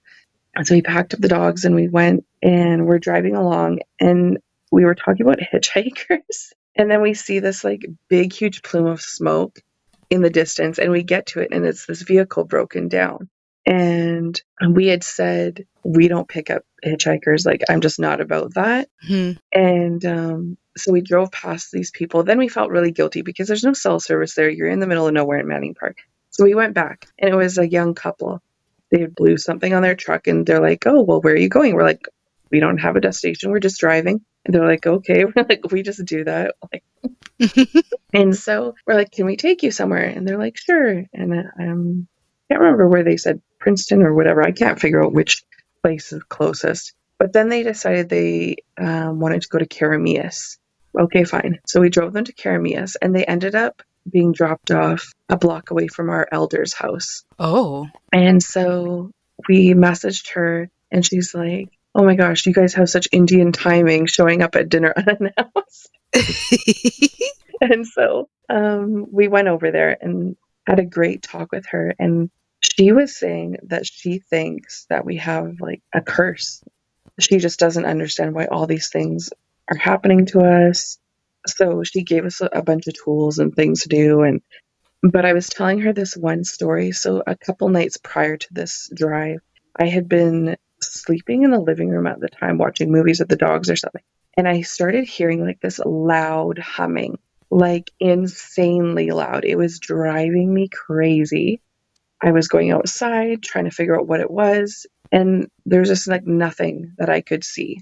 My husband didn't hear it. So I was just like, what is going on?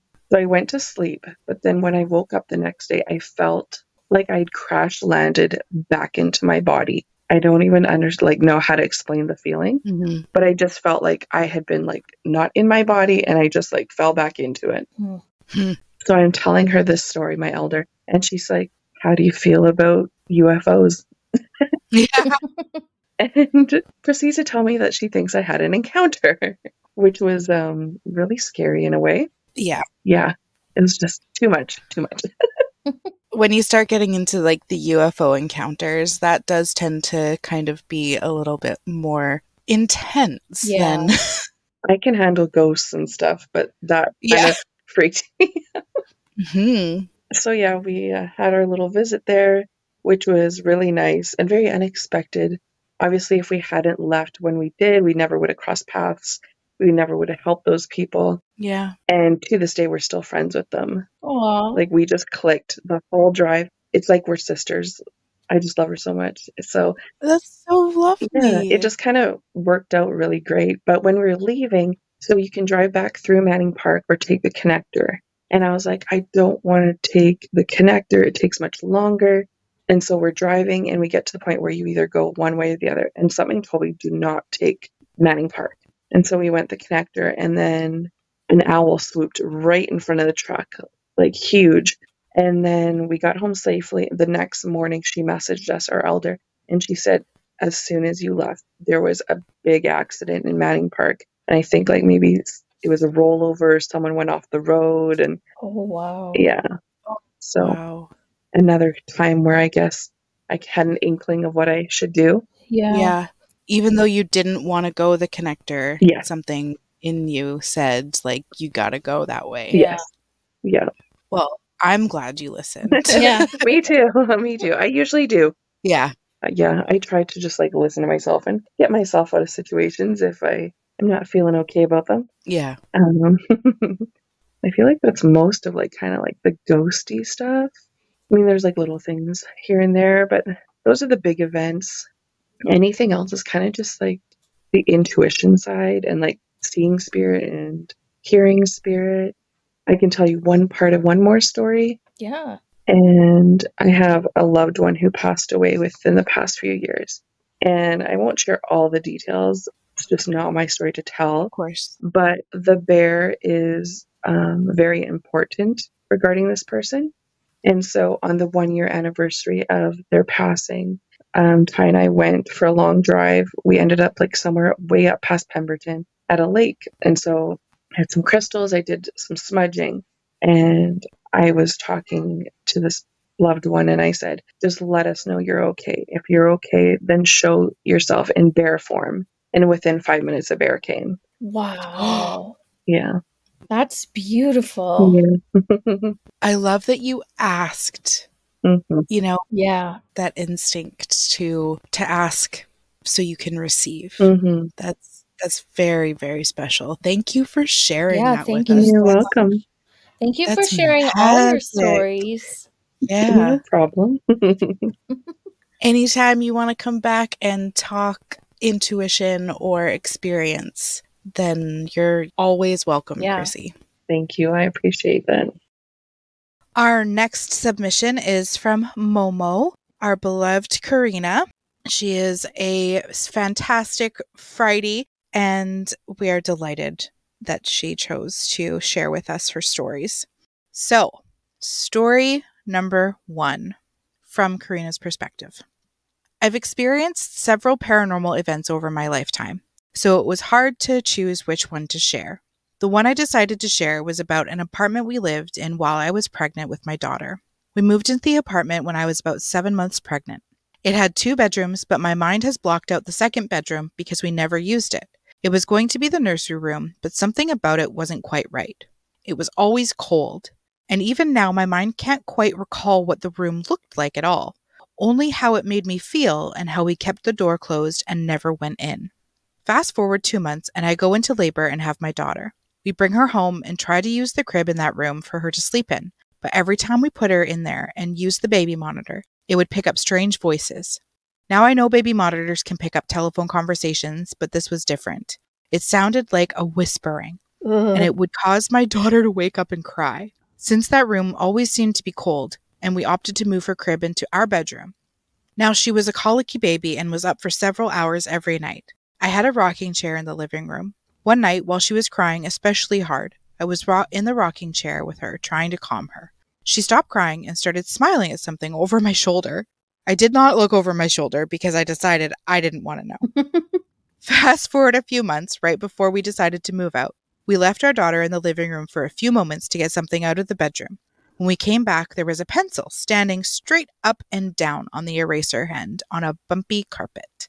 There is absolutely no way my 3 to 4 month old could have done that. Ugh. We decided not to renew our lease after that. No kidding. Our next apartment seemed to be spirit free. However, that would change once we moved again, but those stories are for another day. So we seem to have a theme going with baby monitors and babies children. yeah. Mhm. Very interesting. Yeah.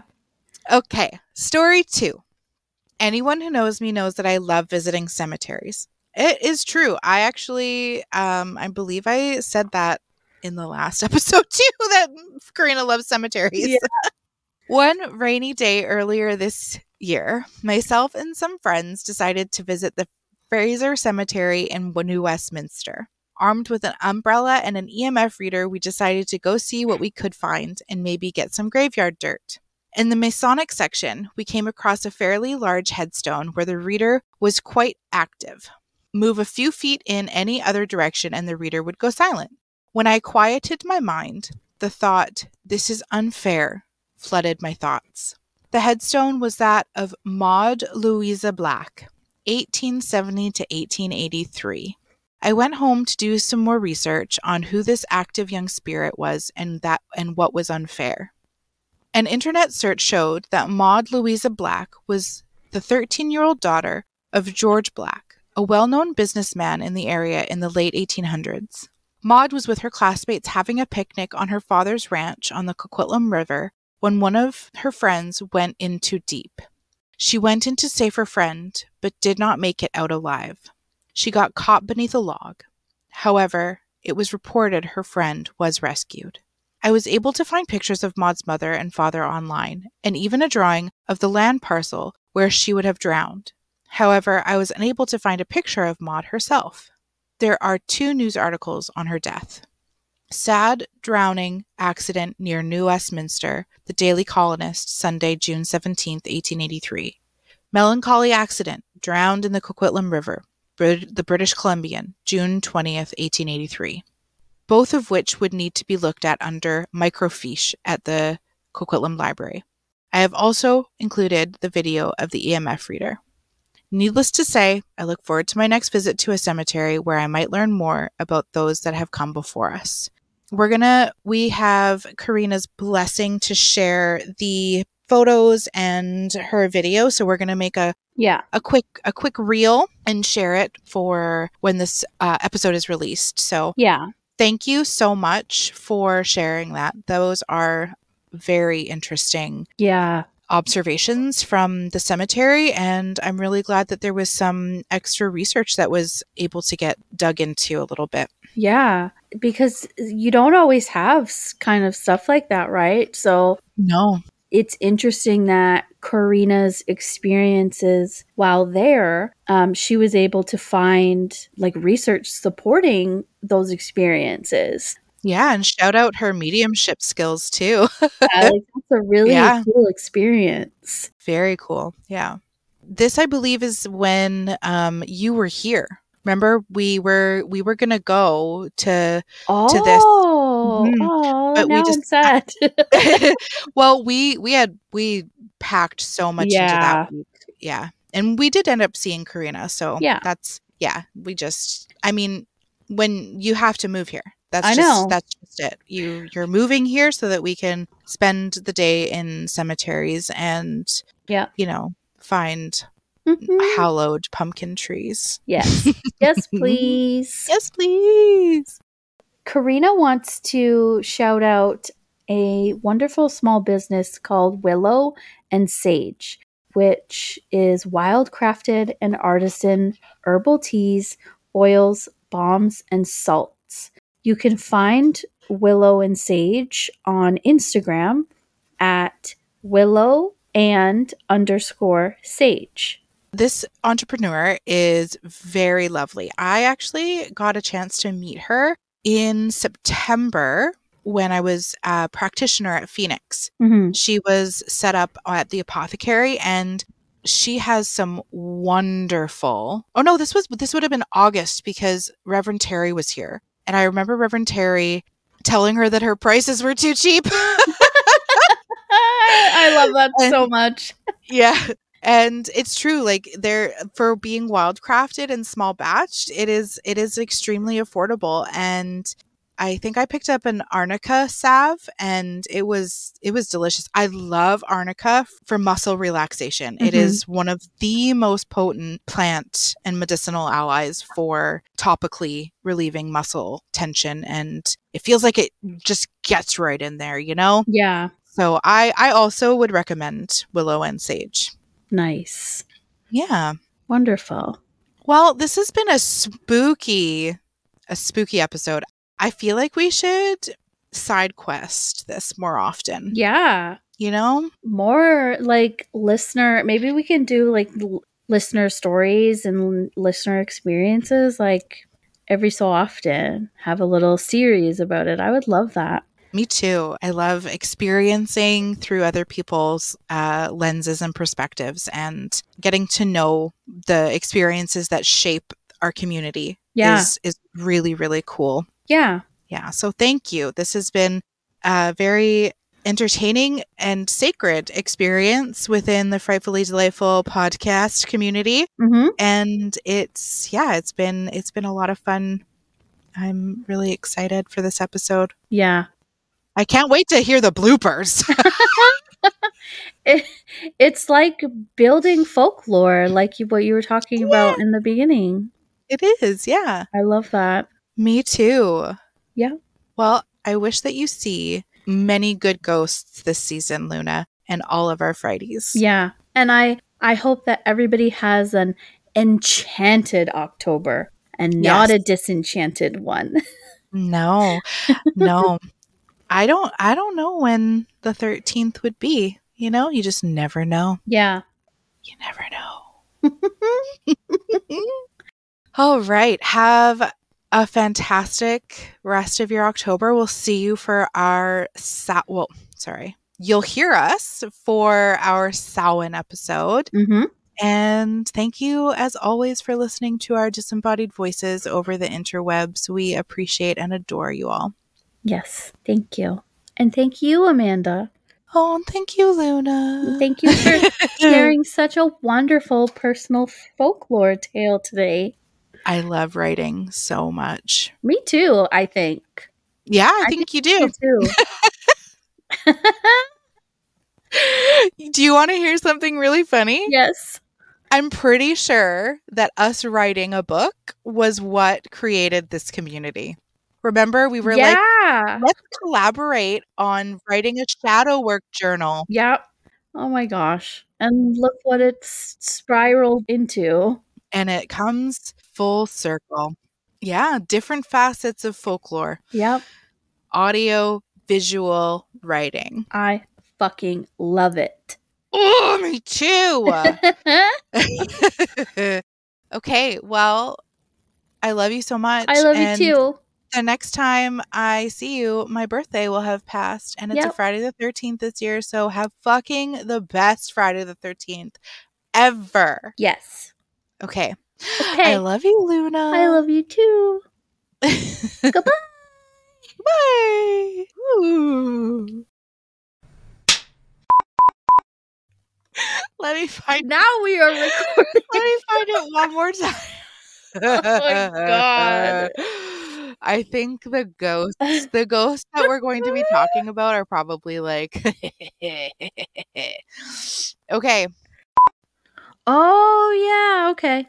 That was fucking freaky. It's what, like, you know those. It's one of those things where, you know, when like someone is like, "Oh, so tell me about yourself," and your mind just goes fucking blank. Mm-hmm. That's what happens to me a lot. I've been put in that situation so many times that I literally just will make it so awkward and just like could just talk. Literally just talk. Like, you are going to regret. There's a new meme out right now that's like, you ask me that question, I will make you fucking regret ever asking that question to anybody else. I love it. That's what I aim for every time now. Oh, it's 11:11. Fuck, 1 second. Okay, go. Reading. I like to read. I've been thinking about this since I started, like, putting my stuff in the closet. Like, back in the closet again. Talking spooky shit with my friends. Oh my god. That's okay, so can you do that again? What? Do it one more time. Back in the closet again. Talking spooky shit with my friends. I love it. That's the extent of my singing voice. That's so good. Well done. There's ghosts in the machine. Yeah.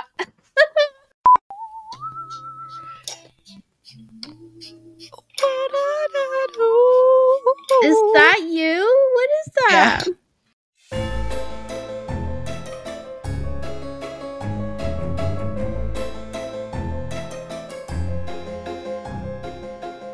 Thank you for joining us on this weird and wonderful journey through the realms of fright and delight.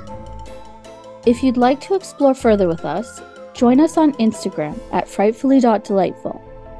For those who'd love to dig a little deeper and enjoy monthly downloads, explorations, and behind-the-veil content, we have a Patreon with 2 different options to feed your curiosity. Check out our page for more details at www.patreon.com/frightfullydelightful. Until next time, stay curious, weave within the weird, and continue seeking the frightfully delightful moments that make life truly extraordinary.